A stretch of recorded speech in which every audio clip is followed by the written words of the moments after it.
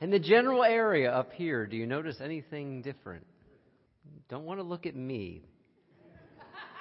Anything up here that you notice might look different? Knew you'd catch on eventually. Reverend Ken Belchinsky. That might have been my name. But in the 1950s, my dad changed his name. I don't know how many of you remember Mad Men? Watched the show about the advertising game in the late 50s, early 1960s. My dad's comment on that, because that's when he came into advertising on Madison Avenue, publishing. He said it's a really accurate depiction of what that time was like, except for one thing. We didn't drink that much at lunch. He said this show nails it, what it was like. And one of the things that this show was unstinting about was about the anti-Semitism, the racism, and the misogyny that was endemic to that time and to that industry. And so my dad, as a young man, wanting to make his way into this new profession, was told, was advised, and ultimately decided that Sanford T. Belchinsky was the wrong name to have if he wanted to make his way. And so he changed his name legally to Sanford T. Beldon. Advertising has been good to my father and good to my family. And my dad was one of the fortunate ones who was able to find his way, into the club. Many don't, can't, aren't allowed. And if you've ever heard the stories, or maybe you've been one of these people who is allowed into the club, sometimes the river of crap you have to swim through and move through to be allowed in at all. In some ways, it's kind of like, when you hear these stories, it's kind of like a hazing. The things people are put through. Now, I know especially for those of you who have children, and especially those of you who have college-age children. I imagine many of you know this person in this face, Tim Piazza, who was hazed to death when he was pledging a fraternity at Penn State. I won't go over all the details, but they are horrifying. And the legal process is still working itself out. And it seems perhaps in some disappointing ways, at least initially. If you've studied anything about hazing, and I've studied just a little bit, you know that one repeated sentence that comes up is this: why'd you do it? Why did you individually, collectively, participate in this thing that caused harm to this person or brought about this person's death? Why'd you do it?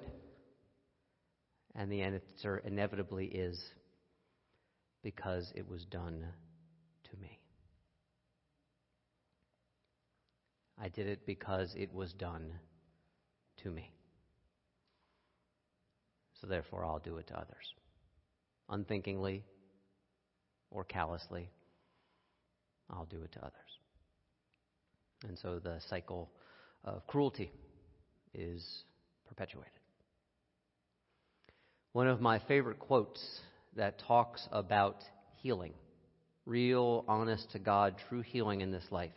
Indeed, it was the title of my message the Sunday after last year's election, is from Father Richard Rohr, a Catholic contemplative, who says that in our journey through this life, ultimately, we either learn to ourselves transform our suffering, and if we don't transform it, inevitably what we will do is transmit it.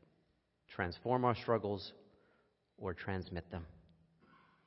And I think hazing, unfortunately, is a particularly vile expression of that truth, when the suffering and the pain is not transformed, but simply transmitted on to others. Now, this is a vital message, particularly at this time of the year. Yesterday, as some of you know, was the holiest day in the Jewish calendar, Yom Kippur. I grew up, as many of you know, now you see it in my name, the name that wasn't. Grew up in a Jewish family. This is one of the few times that we went to synagogue. It's one of the few times we actually followed the Jewish law to the letter of it. We fasted very often. In Yom Kippur, there is an invitation to take a full inventory at the end of the 8-day period, beginning with Rosh Hashanah, known as the Jewish New Year. Now, it wasn't always so. Long, long time ago, and whether you have studied ancient Israel, which I don't think a lot of you probably have, but this part I imagine you know. This was the practice. That's a goat who it was said the people would cast their sins upon and send that goat out into the wilderness to eventually be killed. This, my friends, is the origin of something that we all know. This is the scapegoat. This is the goat who took on the blame of all the other people in the community wanting to get rid of what was theirs that they did not like about themselves. That's the origin of the scapegoat.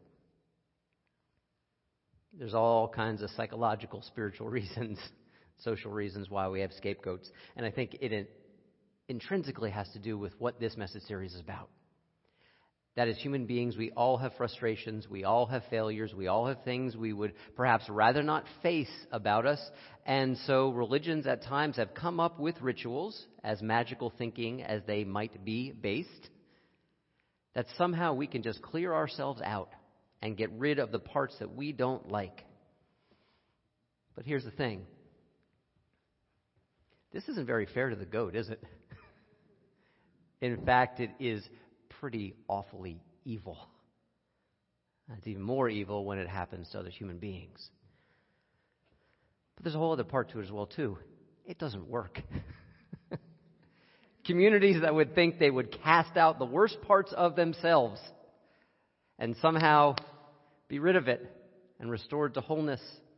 No, they are doing just what Richard Rohr says. They are transmitting rather than transforming. They are just paying the misery forward and on to others. And so here's the cool thing about the tradition in which I grew up. Judaism evolved. You don't hear about Jewish communities anymore casting their sins upon the scapegoat and sending them out into the wilderness to die. The practice of Yom Kippur evolved from a priest-centered tradition who took the sins of the people and put them on the goat and sent the goat out, and there we go. No. The heart of Yom Kippur became about the whole community. Upon recognizing that this life is filled with failures and frustrations, and that all of us want a fresh start, and to add another F in here, but not my favorite F word, which I won't say. I won't say favorite, but perhaps overly used. The center of Yom Kippur became forgiveness.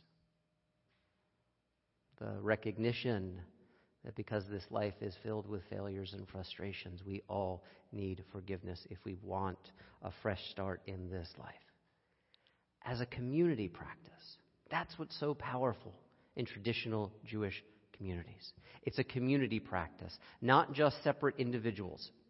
Very often the way forgiveness is talked about in our culture, in our society, and especially amongst, spiritual but not religious folks, and I don't mean that in a pejorative way. What I mean is that something is lost when spirituality is divorced from community life. Like very often we'll see on Facebook, or people will share on Facebook, something like this, about like what's it like to hold on to anger, and keeping us from being able to forgive. Holding on to anger is like grasping a hot coal with the intent of throwing it at someone else. You are the one who gets burned. It's very me-focused. It's very individual-focused. And the thing is, if you go to fakebuddhaquotes.com, Buddha did not say that. And some of these are like so absurd. I go and look it up. I mean, I could go down that rabbit hole right now. I'm not going to. But really absurd stuff that is very clear that someone said it, not 2,000 years ago, but like 2 years ago on Facebook and stuck a Buddha name on it, and all of a sudden the Buddha said it. No. Go to fakebuddhaquotes.com. It's really good. They do their research. But here's the thing about this quote. It actually is related to the Buddhist tradition. Buddhaghosa, who was a teacher several centuries after the Buddha, this is the original quote from from a Buddhist sacred scripture. By doing this, by holding on to anger, by not being able to forgive, you are like a man who wants to hit another and so picks up a burning ember or excrement in his hand and so burns himself or makes himself stink. And so here's the thing that's really interesting, is social media being what it is, the internet being what it is, how did they leave a poop joke just laying there? They focused on the fire, but not the poop. That makes no sense to me. But here's the thing, the way that gets interpreted, it's just about, when it's shared on Facebook, the individual letting go. And while that form of forgiveness can be very powerful, it's been powerful for me in relationships in which there is no hope of restoration.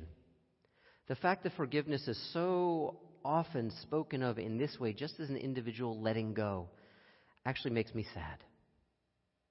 Because it does not speak of healing the divides between us.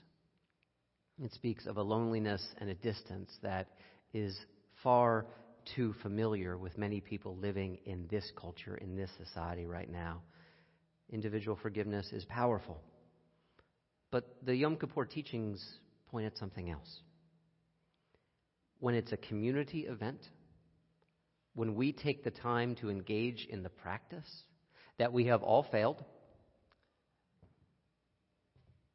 that frustration is a part of all of our lives, in our communities, with our families, with our friends, with each other, and we name that, and we claim that, and we understand that, and we're invited into a way of working with it.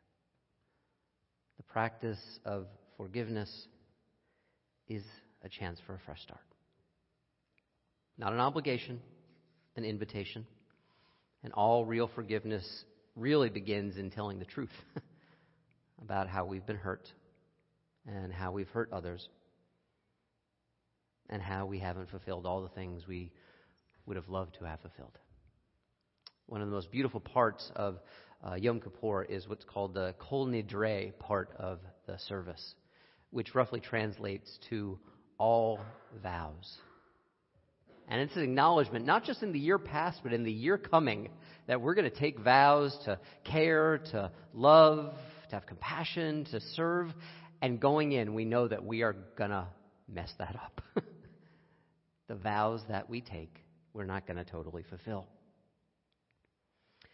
I was especially mindful of this yesterday when, as Kathleen talked about, I was with other members of Wellsprings in Washington, D.C. for the March for Racial Justice. I was particularly mindful of that because of my Jewish heritage, and even more so as an American. As an American whose identity in many ways has been the dominant identity of who counts in this society. And so that was part of my spiritual intention yesterday. To recognize the vows we take as Americans. We hear a lot about equality and justice for all. And the truth is, if we take even one honest look, and not just the past, but also what's here, right now, how far we have fallen and continue to fall from these vows. I went into this day, yesterday, with this desire to notice how far I fall from these vows. And that's the value of a march. That's the value of a community practice. That we have the invitation for a fresh start. And of course, one march does not get it done. But that this is ongoing work, this work of atonement, this work of restoration. That hopefully what can happen is we can start to bring to an end these cycles of suffering that have been endemic to this culture and to the society, and that has shown up for some of us in our very families and in our very households in which we grew up. It holds out a promise that there is a way of return freed from the cycles that have held us all down together, albeit in very different ways. Now, yesterday was Yom Kippur, and yesterday was this March for Racial Justice. And something really powerful happened that wasn't even part of the day, but was something written about on the website of the host group. The host group acknowledged and apologized that they scheduled this on Yom Kippur without thinking about it. They said it betrayed a breakdown in relationship with the Jewish community that they were mindful of and would seek to restore. And the truth is, there were a number of self-identified Jewish folks at that march yesterday, one of whom I remember holding a sign praying, "This Yom Kippur, I'm praying with my feet." And mature folks from the Jewish community acknowledge the same thing. Hey, relationship goes both ways, so maybe we haven't done our part in terms of connecting with communities of color. See, when we engage this discomfort of what it is to recognize that we failed, that frustrations are part of our life, this allows the opportunity for a fresh start. Doesn't mean it will happen. It means it's the only way it can happen. Now, one of the reasons the date was chosen yesterday is that it speaks of a historical event that I wasn't taught about when I grew up. It's a day in 1919, I believe in the town of Helena, Arkansas, where 200 African Americans who were fighting and speaking for their rights were massacred by the white citizens of that country. Now, if you pay attention and go deeper in American history, you know that this is not the only story like that.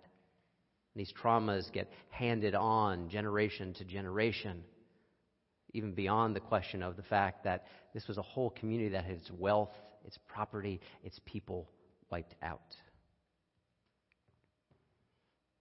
And this is a truth of this country that many of us don't want to face. That many of us would say, no, all our traditions are great. But they're not.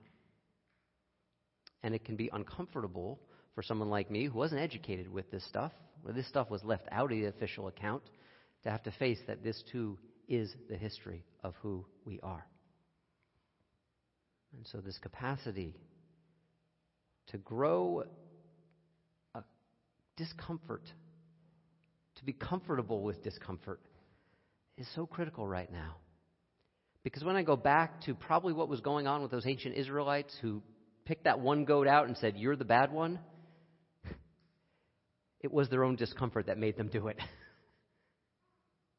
It was that made them pick out the scapegoat and said, "You're the one we can blame to take care of our own anxiety."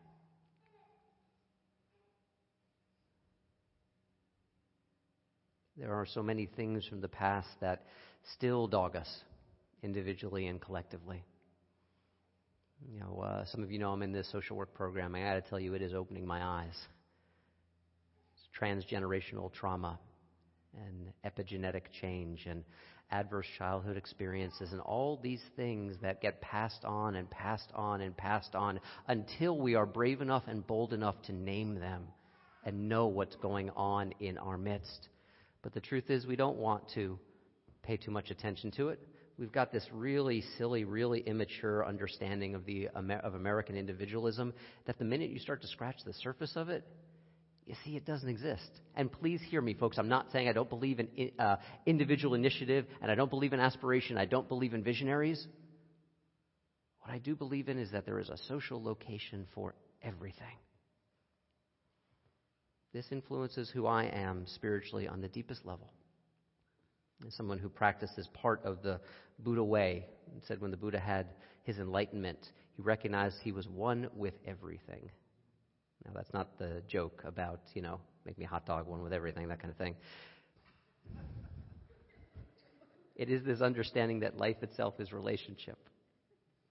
And I don't know what I believe about the afterlife. I'm a hopeful agnostic when it comes to perhaps something beyond this here and now. What I do know is that the Buddha saw something clearly, that all the causes that came before us lead us to this moment. And so it has me asking questions of myself. Whose anxiety is this? Whose depression is this? Whose hunger, insatiably so, for alcohol to get rid of the pain and the anxiety is this? Now, none of those are excuses.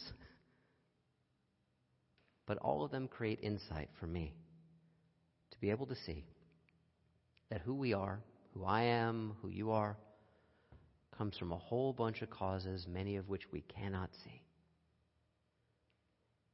And by the way, one name change in the early 1950s doesn't get rid of it. It's still here. And so this is the practice.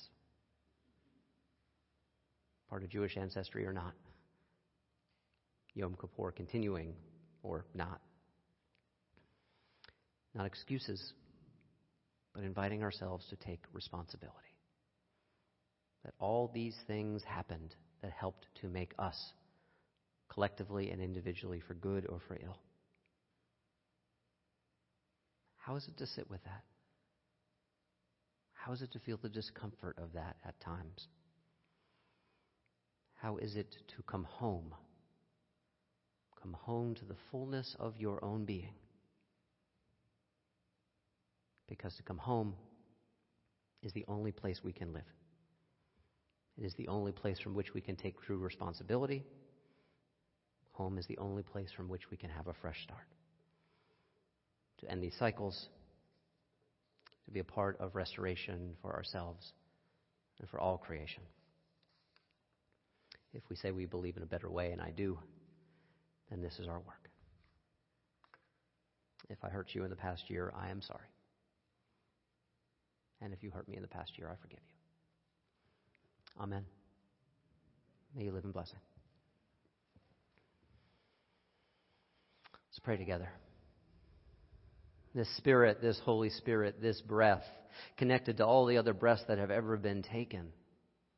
We know we are a part of it all, and the all is a part of us. What better definition of Spirit could there be? And so awakening to this fact, gives us this invitation. This breath right now has never been taken. It may be related to what's come before. And so if we wake up to this very breath and this very moment, this conscious step, this conscious breathing in, this conscious breathing out, then there is the possibility of a fresh start. This realization, not that we are a product of our environment, but we are shaped and formed by it. May we be a conscious people, an awake people, an aware people. A people who do not believe lies. A people who believe in truth. And awaken through that truth to the healing and wholeness that is our divine birthright. Amen.